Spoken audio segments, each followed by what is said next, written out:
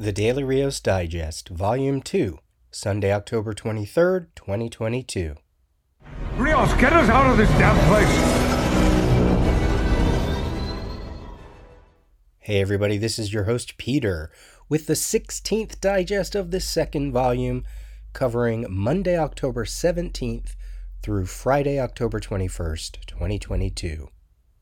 Meanwhile Monday, a follow-up.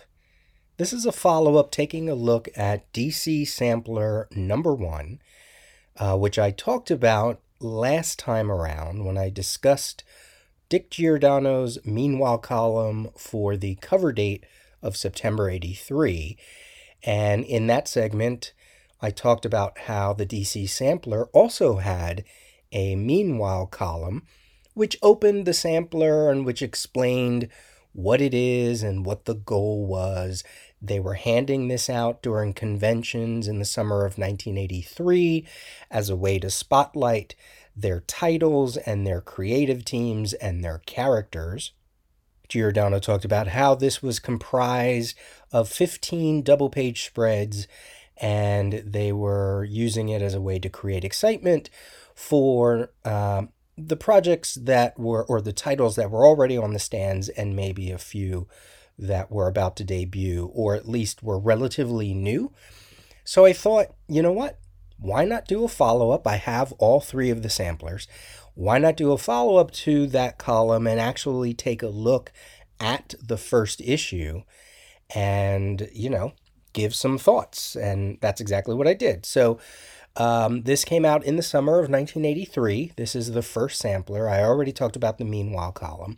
And what I'm going to do is just talk about the first half of the sampler, and then I will follow it up in a later segment.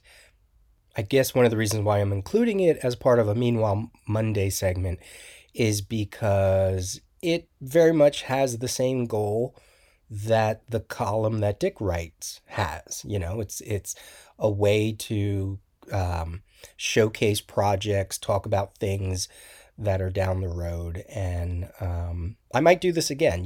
If Dick has some commentary on something, maybe I'll give it a follow-up. And it's a way to read some of my comics, right? And I've read this sampler before. I've read it many, many, many times. As I said, I have all three. I think I have multiple copies of one or two of the issues.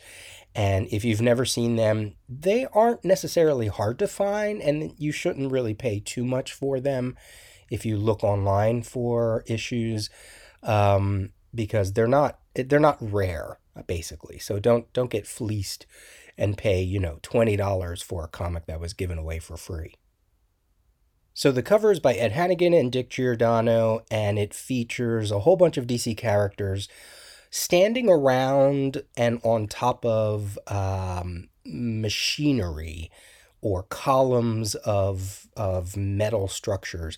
And in an odd way, my whole Crisis Kid brain, I'm thinking, wow, it almost looks like the Monitor satellite to some degree. It gives it that kind of vibe.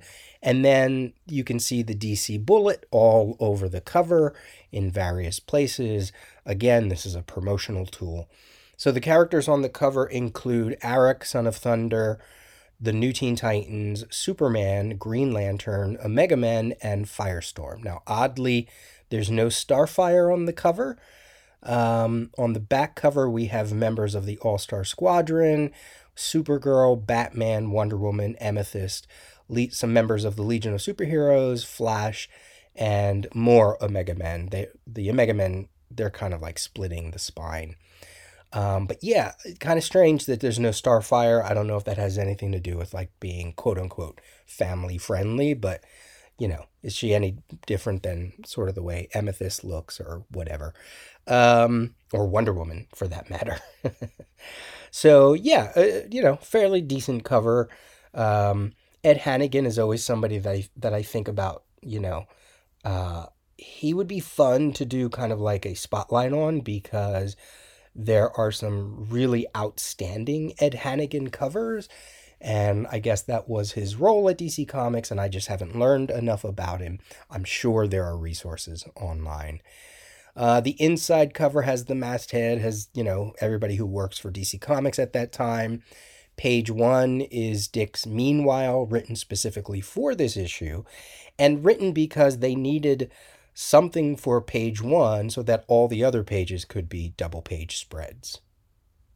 So here are my thoughts on the first 8 double page spreads, starting with All-Star Squadron by Jerry Ordway, depicting a fight scene between the All-Star Squadron and members of the JSA and Dolores Winters, aka the Ultra Humanite, and members of her villain team. And then in the upper right corner, you see Infinity Inc. rushing in.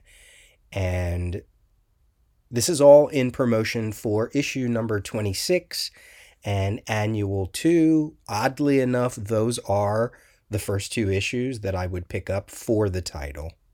Roy Thomas isn't mentioned in the pinup, but he is the writer of this series, obviously. It's a beautiful image. I mean, when I think of Earth 2, my Earth 2 is Jerry Ordway. And this is right in fact, a lot of these images are pulled or promoting titles right as soon as I was picking up DC Comics. So last time I talked about, or one of the other digests, I talked about how I started reading comics in October of 1982, but it would take a little bit, it would take a couple months until I was really jumping into a lot of various titles, and it seems like right when this sampler hit, that's exactly where I was picking up many of these titles. So I'll talk about that as I go. But yeah, Earth 2, Jerry Ordway, I mean, even to this day, he occasionally is called in for Earth 2 stories or JSA stories or covers. It's a beautiful image. In terms of the sampler, it really is just one image, and Giordano talked about how they would try to bring in the creative teams and try to create new art for this sampler. So, if you're someone looking at this, maybe some of the characters might be of interest, right? If you're not familiar with the JSA and you're seeing Earth 2 versions of characters that or maybe Infinity Inc. looks interesting to you. So, yeah, really great image. Next up, we have an image for Superman and also Action Comics, DC Comics Presents, and Superboy, as well as the Dial H for Hero backup. This is by Gil Kane. This is less of a double-page splash and more advertisement, right? We have the creative teams listed here, Carrie Bates and Kurt Swan on Superman, Wolfman and Kane on Action, and it's an image of Superman flying, but then there are these panels depicting various things that are going on within the titles. For instance, we have Superman and Lois are currently split at this time. Clark and Lana are dating. We have a character named Justin Moore who is kind of taking over the Jimmy Olsen role. He's like the new young cub at the planet. And a panel for Perry White, a panel for the new versions of Lex Luthor and Brainiac 5. So this promotion comes out, or this image is featuring stories again, right when I was picking up a lot of these titles. Action Comics was up to 547 by this point. Superman 387, DC Comics Presents 61, Superboy 45. The DC Comics Presents portion is spotlighting future guest stars such as Demon, Blackhawk, Amethyst, Santa Claus. There are 2 of them that they're spotlighting that they wouldn't actually appear in DC Comics Presents for another year or more until 1985, Batman and the Outsiders and Supergirl. And then in the bottom is Superboy sitting and just waving to us. And there are no creative teams listed for Superboy or Dial H for Hero, but just letting us know that the titles are there. So purely promotional for this image, but it's okay. It's set against a black background, and if you like Gil Kane art, it certainly feels familiar. Next, we have Arion, Lord of Atlantis. The creative team is not listed, but this is by Paul Kupperberg and Jan Duursema. Probably the first double-page spread to really take advantage of the sampler idea. because there's a lot of paragraphs giving the readers details on the cast, or players as they call them.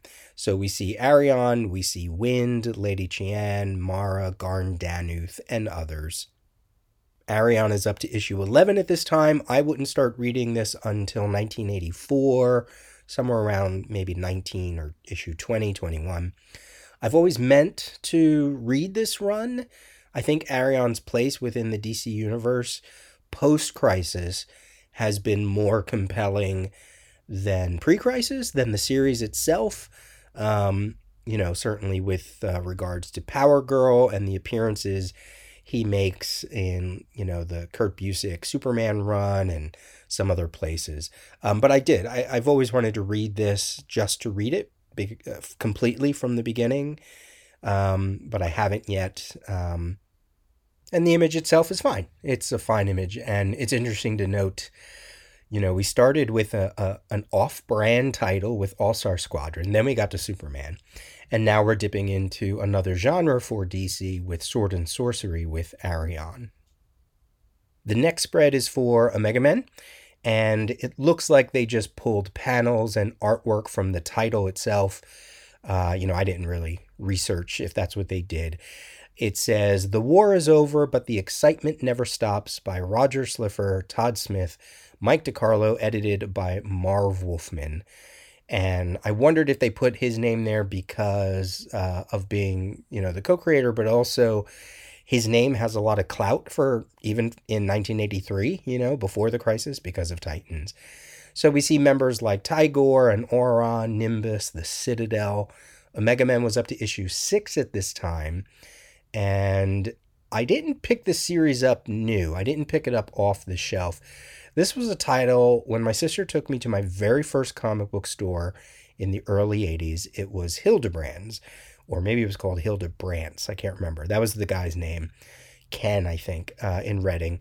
They were having a sale on Omega Men back issues. So I swiped up a whole bunch of issues from that first year. I'm not certain where they were by that point. They might have been up to, 10, 11, 12, somewhere around there. Eventually, I would collect all of the Omega Men. In fact, I think I've completed the run just within the past 5 or 6, 7 years. They are a team that I really, really enjoy because it's a whole corner of the DC universe. It's a whole other part of DC space that somebody could do something with, I still have Tom King's run to read and a lot of their various appearances. This is a title that, whenever I do the Tower podcast, which isn't often enough, it's a team that I'm going to focus on because they are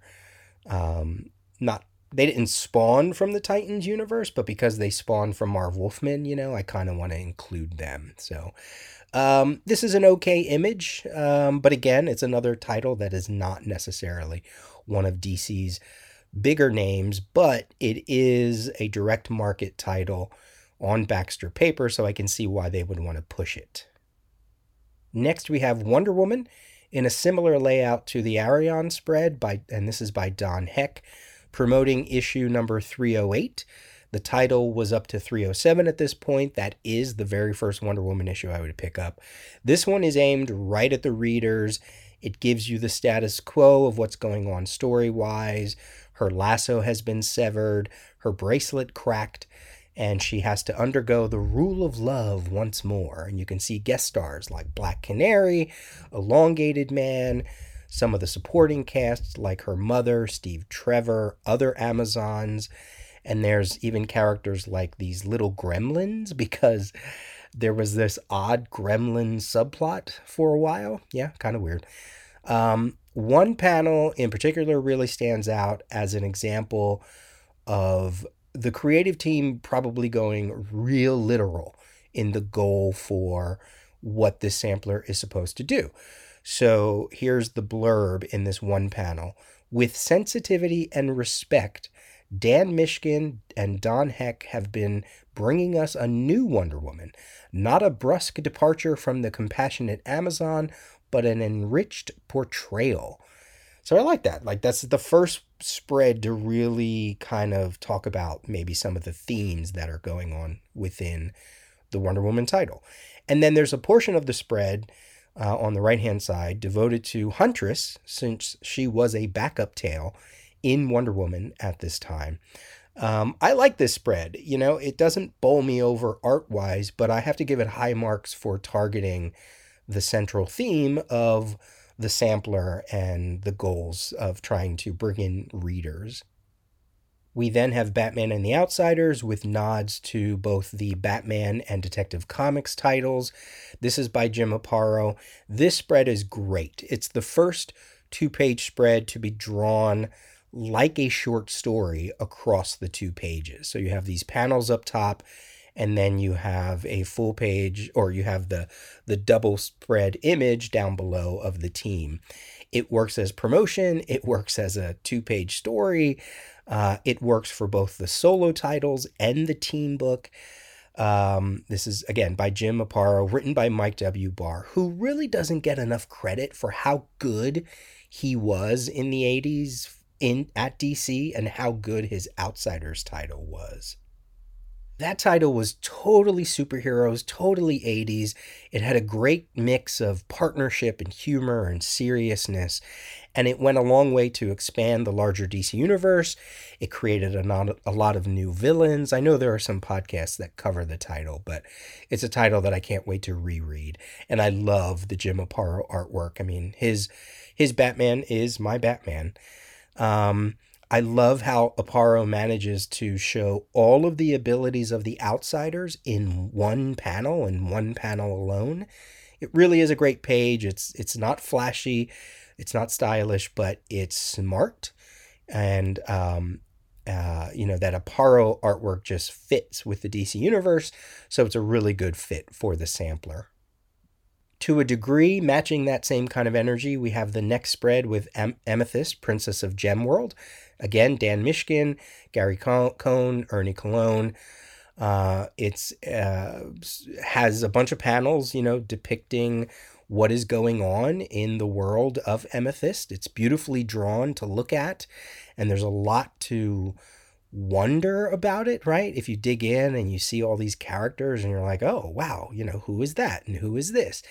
It lays out her backstory. It lays out the goal of her conflict, really hits the fantasy and sorcery of it all.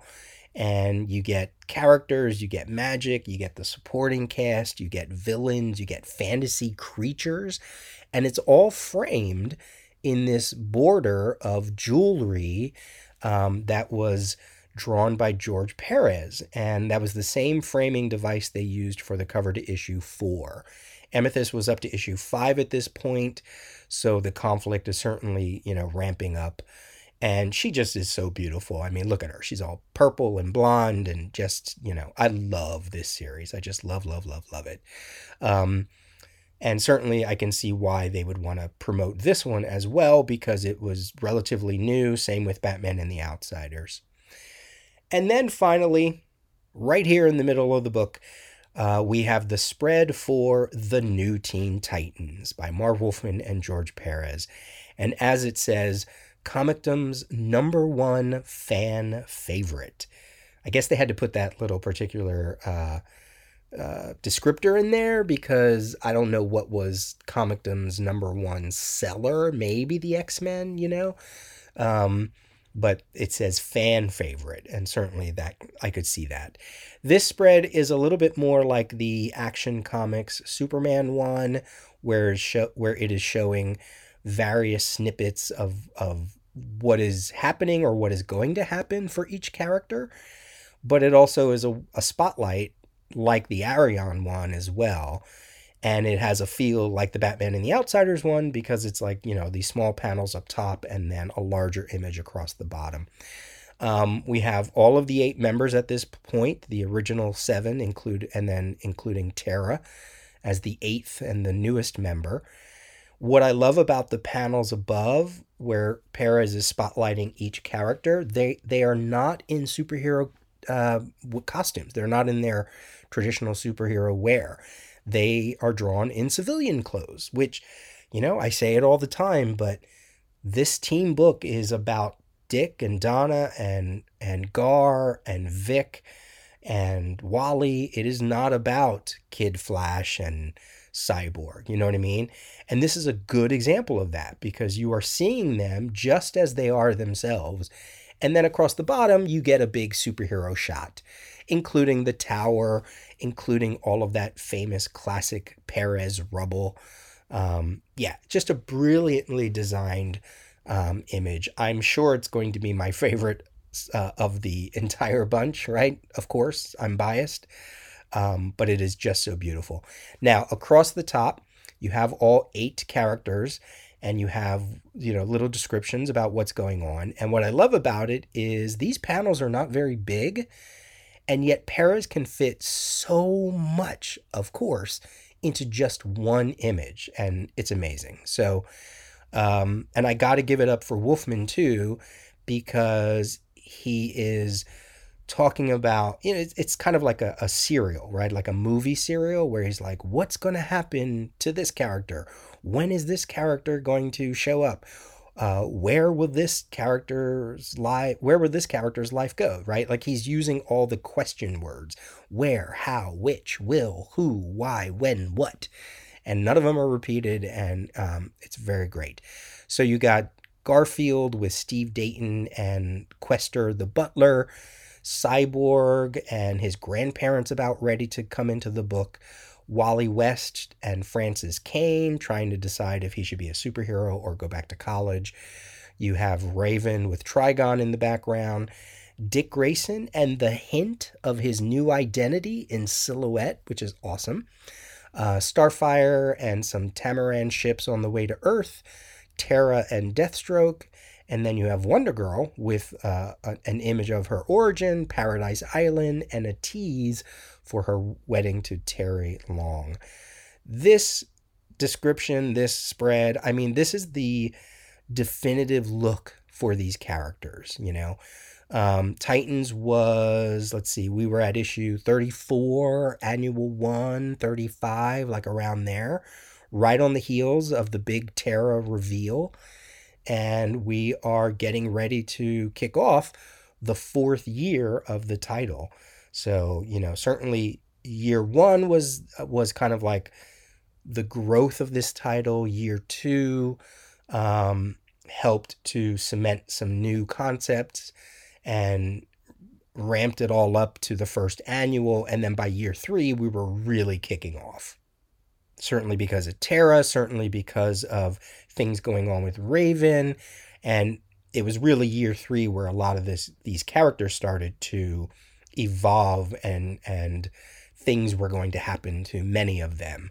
And most of those things happened in year 4, leading to, well, certainly leading to the Judas contract, but also leading to issue number 50. So this is beautiful, beautiful spread.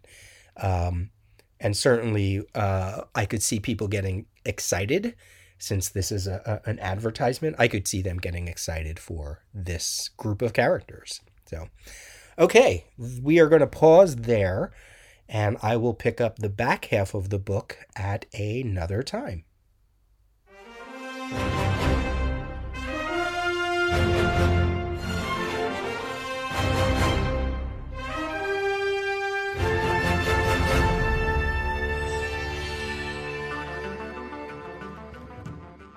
TV Tuesday.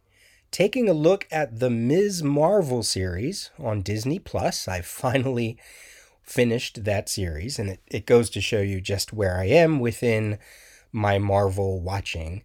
I've seen Werewolf by Night, but I haven't seen She-Hulk yet, so I will probably do a She-Hulk version, in a couple digests. But Ms. Marvel, I have to say, this was completely charming. I know nothing of the comics. I haven't read a Ms. Marvel comic. I've maybe read her character within an issue of something, but this is all new to me, and it was nice to learn about some things. And I know it's different than the comics, but learn about her family life, learn about some of her cast of supporting characters. I imagine some of the Larger world building stuff has to be pulled from the comics to some degree. But by the end of it, I came across, maybe because I don't know anything about the character, completely charmed by the series. I really did. The strengths of this series really comes down to the family aspect and the family itself. And I think also that they were able to dip into some things that viewers aren't familiar with. Just the culture of this family and some of the history that they are showing. Um, I feel like, well, first off, Iman Vellani she's really good. I mean, she's so new, and yet she has to carry this entire series. And there were moments that I felt, okay, that wasn't the strongest choice for the actor, or maybe the director or the creative team didn't allow for maybe some other takes for a stronger choice about something. But when you put it all into play, how much dialogue that there is, how much screen time she has, that there is probably some minor stunt work that she has to do, it is very commendable. It's a performance that I think works, and she's fun. She's fun on stage, or not on stage. She's fun in the series. In contrast to someone like Matt Lintz, who plays Bruno, who is still annoying. And I didn't like him or his character in when he was on Walking Dead, and I just don't particularly care for his acting style and his little tiny little mouth. Just something about his character and the way he looks just annoys me. He doesn't give much emotion on his face, and I wanted something better from that character. But yeah, the family is really great. I think the mother, the actress who plays the mother, is so natural and doesn't feel like an actress at all. You really get a sense of how much she cares for her daughter, and her being the matriarch of this family. All good stuff.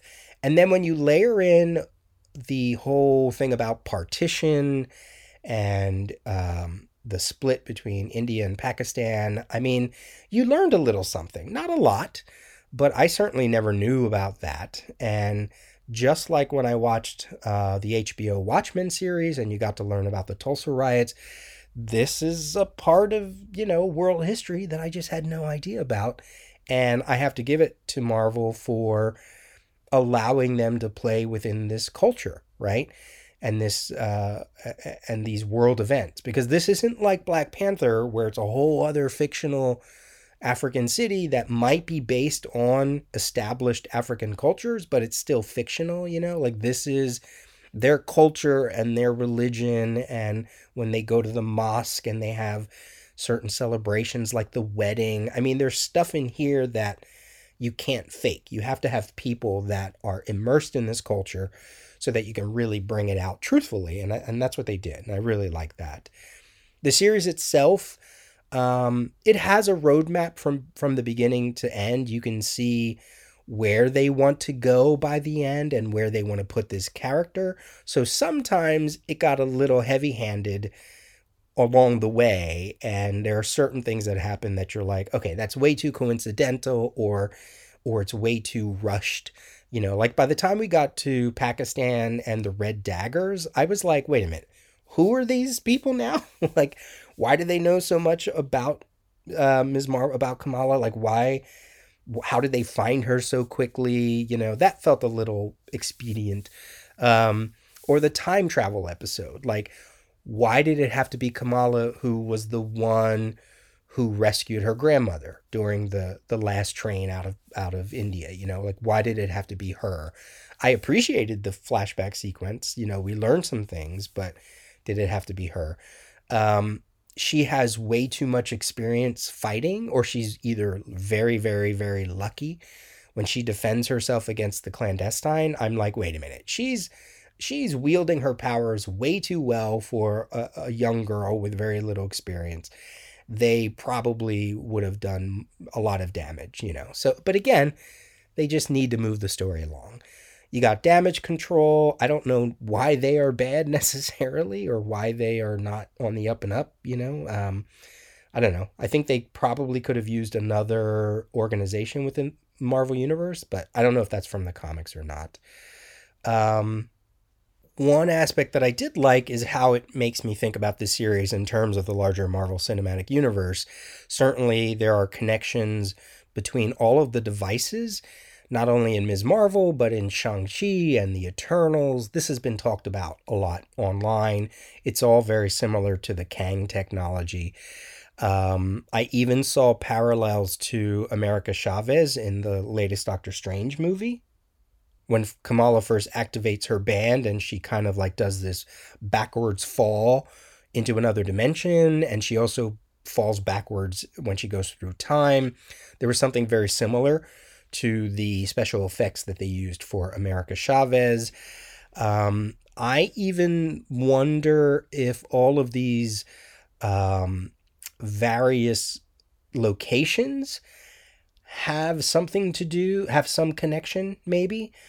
For instance, as I said, you had Ms. Marvel, whatever that other dimension was, but yet she also was able to go through time. You have the clandestine wanting to get back to their dimension, the Noor or something like that. And then think about Shang-Chi's otherworldly place, his otherworldly location that he went to. Is all of this related? Are they all in the quantum verse? That's what I'm thinking. Like, when we get to the Ant-Man movie, will we actually see some of these locations? Like, is that how they're all connected? And then all the devices that we've been seeing. So they all have similarities to the Infinity Gems. The Infinity Gems controlled time, space, reality, mind, soul, and power. Well, we saw Ms. Marvel go through time. America Chavez is basically going through reality. You could say the Shang-Chi rings are power. Werewolf by Night, the Bloodstone, could that be soul? Maybe something in Moon Knight.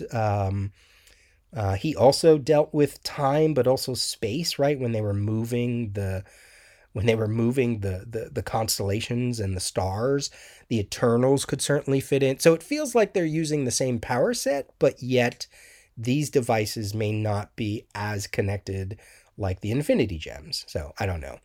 And then we don't really know what Ms. Marvel is. Is she a superhuman? Is she a clandestine? Is she a mutant? We have a lot of questions yet. I have to imagine some of that will take place in the Marvel's movie, but then also in the multiverse saga. I feel like the multiverse saga is going to wind up being a spotlight for all these younger characters. Ms. Marvel, America Chavez, Ant-Man's daughter. There's going to be a moment where all of these characters are going to come together because they're all new and they all are, maybe Kate Bishop and whoever else they've introduced, maybe like the new Falcon. I think they're going to have a moment, where all this is going to come together. So yeah, just completely charming, engaging. I had fun watching it. I felt like everybody was acting earnestly and honestly. I liked all the creative elements with like the texting and the animation that was going on. It is a comic book series, and I want these things to be more than just TV shows. I want them to try to push the comic book narrative in one way or another. I know people hated Ang Lee's Hulk, but at least he tried. He tried to emulate something within the comic book universe, and I feel like they did that here as well. So I hope they keep going. I did wind up watching all of the Groot shorts as well. They were cute. They were fine. Clearly Disney knows how to stuff their app with content for all ages. And because they have this app, they really do have to think about different formats, different lengths, TV shows, one-shots like Werewolf by Night, little cartoon shorts. I mean, it makes sense. So there you go. Just some quick thoughts on Ms. Marvel. And as I mentioned, somewhere down the road, once I finish it, I will talk about She-Hulk. Hi, I'm Jonah Loeb. You might know me from my work on games like Skyrim and Fallout. Well, today, I've got something amazing to share with you. Marvel Anatomy, a scientific study of the superhuman. Written by Daniel Wallace and Mark Sumerak, illustrated by myself and Salim Busuru, and published by Insight Editions. This book is an unparalleled compendium of anatomical and biological information dedicated entirely to the Marvel Universe. Go beneath the bulletproof skin of the superhero to investigate just how they do what they do. Told from the perspective of Black Panther and his sister Shuri, Marvel Anatomy is a royal Wakandan dossier covering the physiological abilities of some of the most incredible beings from this galaxy and beyond. With over 230 pages of material covering over 60 heroes and villains, this book is very comprehensive. I had a blast working on this book. To show you the nanites in Iron Man's suit, or the shape-changing cells of Mystique, or the many rings of Groot, I combined real-world anatomical and biological research with Marvel lore and world-building to create images the likes of which no one has ever seen. Did you know that Venom can breathe through his tongue? Did you know that Skrulls have segmented bones to help them change shape? Did you know that MODOK's brain and skull have grown to fit his suit like a watermelon grown in a box? No one's ever seen this stuff. Never in one place and never like this. I am so excited to share this book with you. New Comics Wednesday. New Comics Wednesday recommendations for the week of October 19th, starting off, as the intro says, with the Marvel Anatomy, the scientific study of a superhuman hardcover from Insight, and this is for $85. It is expensive. There was a DC Comics version from 2018. It was a little cheaper. I think it was $50. And that had illustrations by Ming Doyle. So this is a follow-up from the same publishing company, but different creative team. It reminds me of, all the schematics that were done for the official handbooks of the Marvel Universe by Elliot R. Brown. And then Elliot Brown would also do some for DC. There was like this Iron Man one-shot. I think it was called Iron Manual, that Elliot Brown did a lot of work for. I love that kind of stuff, and these anatomy books are kind of the same. There's just something interesting about trying to put real-world applications to superheroes, but not necessarily in the comics themselves. It's a coffee table book, and it's fun to look at all these cutaway illustrations, so I wanted to give that a spotlight. From Tor Nightfire, we have Where Black Stars Rise graphic novel for $19.99 by Nadia Shamas and Marie Enger. This is about a therapist who recently immigrated to Brooklyn from Beirut and is treating her first patient who is schizophrenic. And the two get off to a rocky start as night terrors increase within the patient and a looming figure at her bed creeps closer every night. Convinced that what she is experiencing is not a delusion, the patient, known as Yasmin, becomes obsessed with the book The King in Yellow. I love that. Messages she finds in the book lead Yasmin to flee her home, seeking answers she can't find in therapy. Distraught over her patient's sudden appearance, Dr. Amal attempts to retrace her patient's last steps and accidentally slips through dimensions, ending up in Carcosa, the King in Yellow's realm. Trapped and determined to find her way out, Dr. Amal enlists the help of a mysterious guide, but is he a friend or her tormentor? Spotlighting this because of the King in Yellow. I mean, I love the first season of True Detective, and I watch it. I've probably seen it about 4 or 5 times now, and I always get the urge to watch it because the acting is so good, but the storyline is so creative and interesting, and this whole King in Yellow thing, I became a little aware. I became aware of it, and I'm always looking out for it, I guess you could say. So when I saw this blurb, I was like, oh yeah, I got to talk about that. Deadly Neighborhood Spider-Man 105 from Marvel by Earl Taboo and Juan Ferreira and Raza on covers. It's a dark take on Spider-Man, and the only reason I'm spotlighting it is because it features the Demon Bear. I totally would have skipped this. It's kind of like I'm assuming it's an imaginary tale or just kind of like a one-off story. But it has the Demon Bear, and you can see him on one of the alternate covers. And I love the Demon Bear from the New Mutants. So this was something that I was like, oh, I don't know if it's going to be any good, but it's that little hook has me. So This is $4.99. It's a 5-issue miniseries. Again, might not be good, but I wanted to just give it a little shout out. And then lastly, we have from Tomorrow's Publishing, Alter Ego 178, featuring Emil Gershwin, the artist of Starman, Spy Smasher, and other characters. It's just a look into DC's Golden Age past and a look at a lot of unsung and often forgotten Golden Age creators, and especially including, we don't get a lot of talk about Starman as a character from the Golden Age, in terms of those stories or the creators. So I just wanted to let people know that if you're a Starman fan, you should probably pick up Alter Ego 178. Normally, I've been trying to do reviews in this segment, but I decided to put them into Friday's segment for this week. Because, you'll see when I get there, right? So I have a bunch of reviews, but they will be in another 2 segments. All right, those are your recommendations for the week of October 19th. The Justice League wouldn't help him, so Batman formed a new team. They are the Outsiders. We are the Outsiders.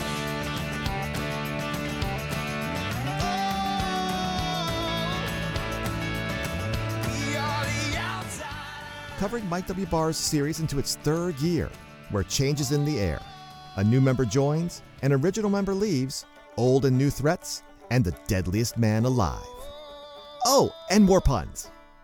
The Outcasters is a Batman and the Outsiders podcast. Look for us under the Right On Network.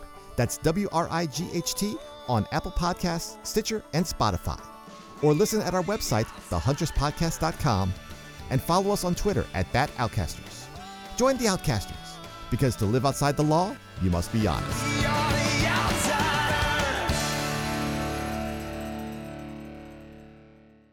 So this is the Thursday segment for this week, Thursday, October 20th, and I have a bunch of podcast notes here. This was prompted because Derek Coward of Comic Book Noise posted a new episode this week, October 18th, Comic Book Noise 872, and that had been on a small little hiatus there for a while. And Derek talks about Caliber Comics' adaptation of Lovecraft's The Tomb, The Sandman on Netflix, Paper Girls on Amazon Prime, etc. And I had already listened to that episode and then realized that October is also Derek's anniversary month for Comic Book Noise. It was released in 2005, so he is celebrating 17 years, one of the original pod class of 2005. So then I was doing like a little bit of journey here and there at different podcasts. We have Marvel Noise. They just celebrated episode 400, celebrating 15 years. That was also in October of 2022, hosted by Steve, Andrew, and Kevin, with a special appearance by the original host, David A. Price. Their first episode actually was released in September 19th, 2007. So they're celebrating 15 years. There is another October 2005 anniversary. That would be for the Crank Cast with Mike Norton and Chris Crank. They are still podcasting. The last episode that they released as of the time of this recording was on October 7th. So they are up to week 887. Now what they do is they just count the weeks, even if they don't put out an episode. So, it'll jump from like week 887 to something, 880, 881, but then they won't put out a podcast. So the next one will be called 883, etc. But they're still going strong all these many years. We have the Nerd Goggles podcast by MJ celebrating the 10th anniversary of that podcast back in August of 2022. That is up to issue 58, taking a look at A Song of Ice and Fire. MJ does a lot of reviews on books, audiobooks, etc., music, and other things. Comic Addiction celebrated 150 episodes for their current version of that podcast, I believe. I don't think it's a mix of all the different volumes. I can't remember. That was released in October as well by Chris Parton and Ed Moore. We have Stephen Orr of Just Another Fanboy doing a series on the 30th anniversary of the death of Superman. So Just Another Fanboy presents episode 1, dropped on October 13th. This is a week-by-week examination of the event based on the issues as they come out per week. So the first episode is about Man of Steel 18, which was released on October 13th, 1992. And then Stephen is going in order week by week, whatever Superman book or whatever title came out per week 30 years ago to celebrate the death of Superman. He's also looking for intros. So if you are someone who, all you have to do is listen to the first couple episodes and you'll get an idea of what kind of intro he's looking for. All you have to do is answer the question, where were you when Superman died? And Stephen is heading to episode 300 for Just Another Fanboy. Go check out the Comic Source podcast hosted by Jace. He just had a spotlight episode with writer J.M. DeMatteis on his new Kickstarter, a whole bunch of books with the umbrella title of the D-Multiverse series, plus some other projects. So that was a cool interview. And then just to, give a little self-promotion here, look for the Legion Project episode 38, hosted by myself and with Eric of the Longbox Review podcast. That episode, Legion Project 38, if you combine our Legion Project episodes plus our Tales episodes, that will be episode 50, right in time for our 5th anniversary, or around the time of our 5th anniversary as well. And that is wrapping up our Superman versus Superboy story arc from 1987, finally giving the Legion of Superheroes some kind of definitive post-crisis origin story, quote-unquote definitive, right? Because that doesn't last long. So that is almost a 4-hour podcast. That'll be released in my feed soon enough. But yeah, that was a chunky episode, so go listen to that. All right, I'm sure I missed some things. I was just doing kind of like a quick little research on Twitter and elsewhere. But yeah, so I will continue to give you some recommendations and to spotlight some anniversaries. Some of these podcasts, 15 years, 17 years, way before podcasting even became popular, and some of these people are still talking. So go give them a listen.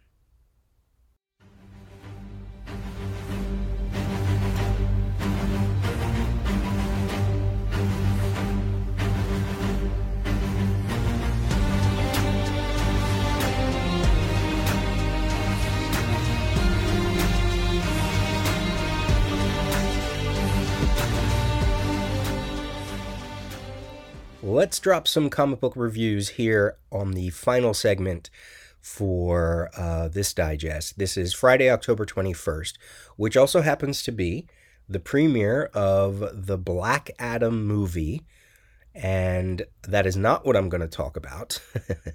I always said that I would not believe that there was a Black Adam movie until I'm watching the end credits, right? So I'm going to have to put aside some time to watch that movie, and then I'll give my thoughts on a later digest. What I'm doing here in this segment is taking a look at the prequel comics released by DC under the title of Black Adam, The Justice Society Files.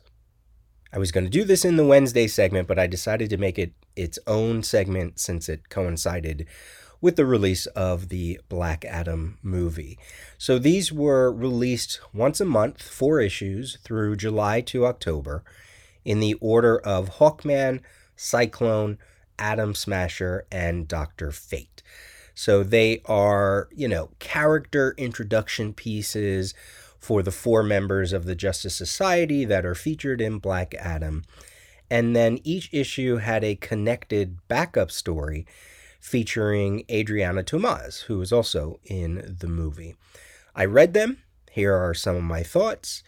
I wanted to see if I could tell what bits of info would lead into the movie. Was there anything new, or was there anything that might help, further expand some of the things in the movie. Again, I haven't seen the movie yet, so I'm just, going to keep a list of this stuff in my head. I can't guarantee that what I'm about to talk about doesn't have spoilers because I don't know.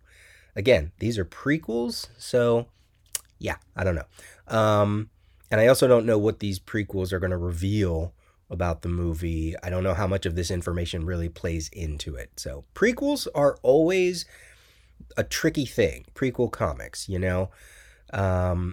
they sometimes feel a little empty, or that there's clearly information that's held back.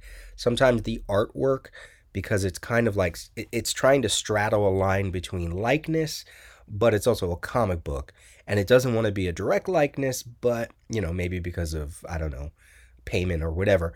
But it also isn't. It doesn't always feel like it's fully traditional comic art either. It's sort of like this middle ground.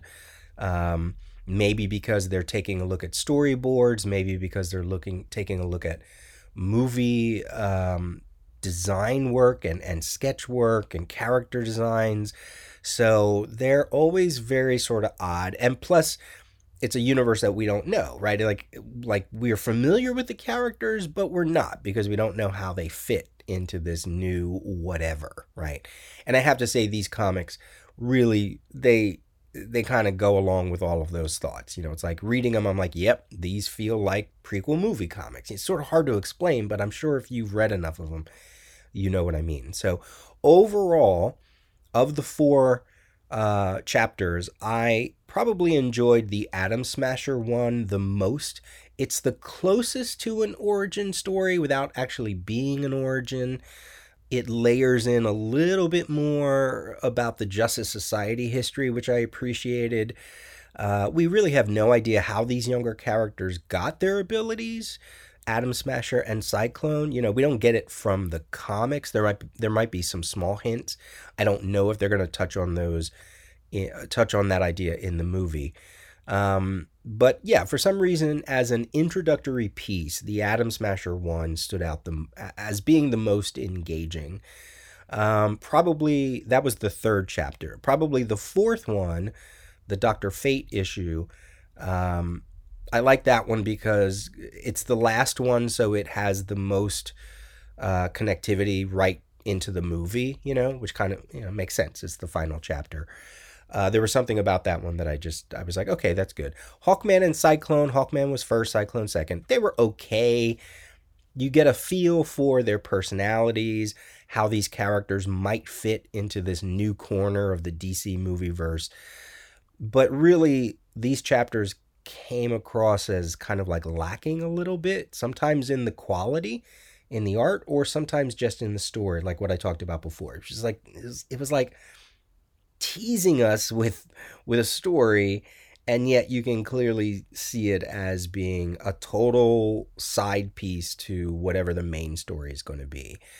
They never really give you like too much information because that's what the movie is for. Yeah, it was okay. They were a little stiff for me. The writer on all these issues was Kevin Scott. Scott Eaton was on the Hawkman issue. Maria Laura Sinapo was on Cyclone. Travis Mercer was on Atom Smasher, and Jesus Marino was on Dr. Fate. And you had Norm Rapmond on inks for Hawkman, Andrew Dalhouse on colors, and Rob Leigh on Hawkman. Becca Carey on letters for Cyclone, Arif Prianto on colors. For Atom Smasher, John Cleese on colors, Rob Leigh again. Again, these stories are fine. The Hawkman one is basically a confrontation between a criminal named Craddock and Hawkman. And Craddock is working for Intergang, who factors into the Black Adam movie. And in this adventure, he dies and becomes a ghost. And at one point, you can even see he becomes the more traditional version of what he looks like as Gentleman Ghost, who is a villain, a longtime villain for Hawkman. And we get some clues or some tidbits. Hawkman and Dr. Fate know each other. There was a Justice Society in the past. There's some kind of otherworldly group trying to get rid of Hawkman. There's some kind of destroyer, a mention of Eternium, right? This is all stuff that's going to factor into the movie. The Cyclone one was really just an adventure in her civilian identity, trying to find herself in her community. She has a little bit of hero worship for the Justice Society and Hawkman in particular. Of course, she comes across an adventure in her neighborhood. She meets Hawkman. She finds confidence. And at the end, he invites her to be a member of the Justice Society. She is not in costume in this adventure. In Atom Smasher, as I mentioned, it's kind of an origin story. It's his first mission, going out trying to be a superhero in some kind of ragtag costume. And he's talking to Uncle Al, who is 70 years old and who was a member of the Justice Society. So we have a third member of whatever DC is going to call, or whatever DC is going to do with the original Justice Society lineup. You never see Al's face, but in a picture with Dr. Fate and Hawkman, he's wearing the same costume like Atom Smasher is wearing, which I was kind of like, no, that's a little disappointing. I wish it was something different. But again, you don't ever see his face, so I don't know what that means. And then the fourth one is just Dr. Fate in his Tower of Fate, all alone. And then he comes across some kids who bring up a demon who is connected to the larger story within the Black Adam movie. And then Dr. Fate by the end realizes, okay, maybe I shouldn't be so alone. And that's when he calls Hawkman and they form this new Justice Society. And at the end of this chapter, we get a splash page of all four members in costume from the movie as they are about to confront Black Adam. Throughout all these issues, we get some DC nuggets. We get a mention of St. Roch Museum from Hawkman, Nth Metal. There's something about other metals being found throughout the world, such as kryptonite.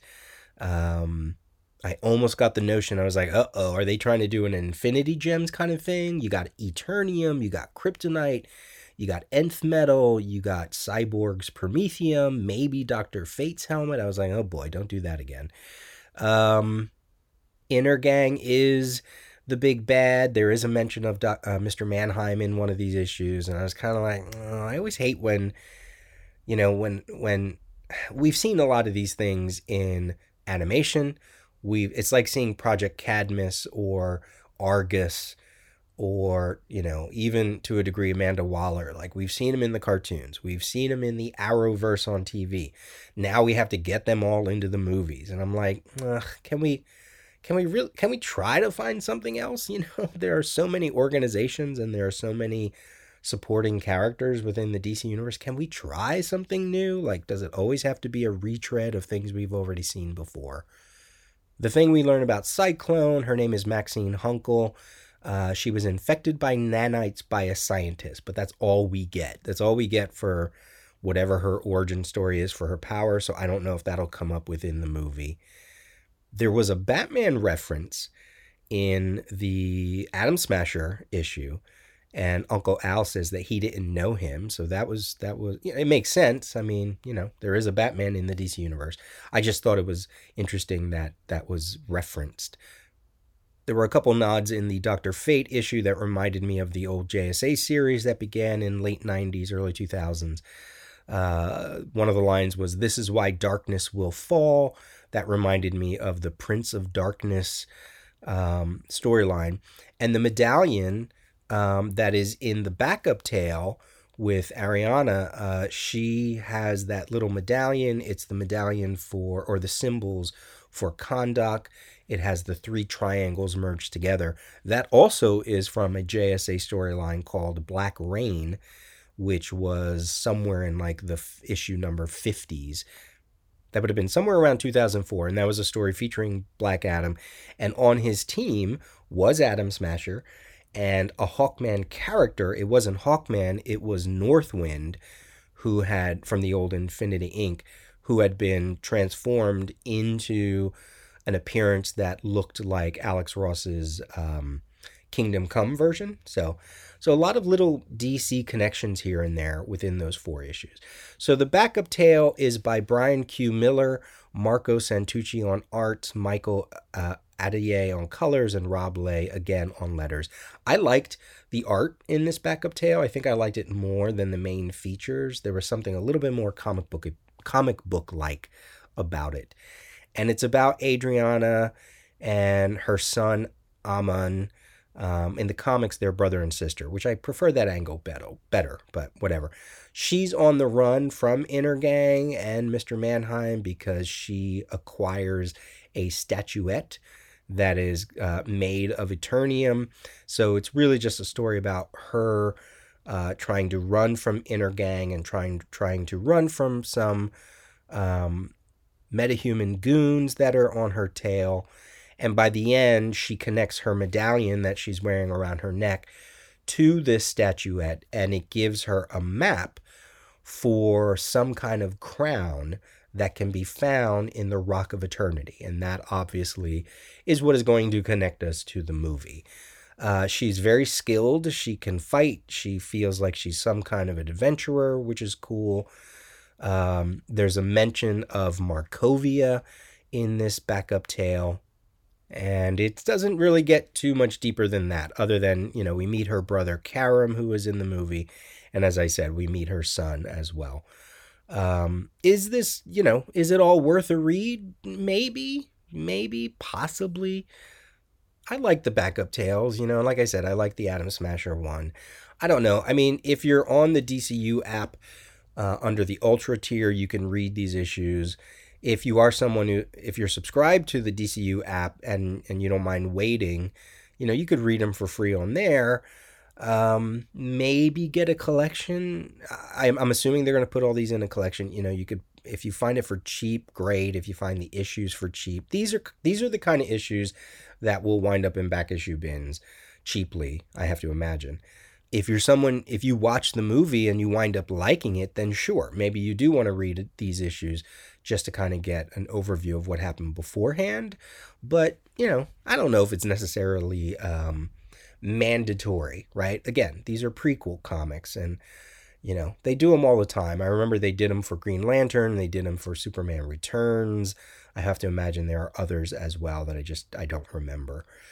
That could be a whole other podcast segment, right? Taking a look at every DC movie adaptation, every DC prequel or Marvel or every kind of movie adaptation to see which ones are good, which ones are bad, which ones feel, have that empty, uncanny valley kind of quality to it or whatever. So there you go. Those are my thoughts on those prequel comics. Let me know what you think of that or anything in this digest. Send me an email, peter@thedailyrios.com. Go visit the website, thedailyrios.com. Go visit the Daily Rios Instagram, which I haven't updated in a while. My Twitter, Peter J. Rios. You can find me on Apple Podcasts, Stitcher, Google Play, and Spotify so far. And if you have a podcast catcher or an app that you're like, you should really be on there, let me know. Email me if you have any book club recommendations. Send me some voicemails if you want me to respond to anything that you are giving feedback on. This has been the Daily Rios, episode 585 for Sunday, October 23rd, 2022. Trying to catch up. Talk to you soon. Nightlight. Oh my God! I had no idea.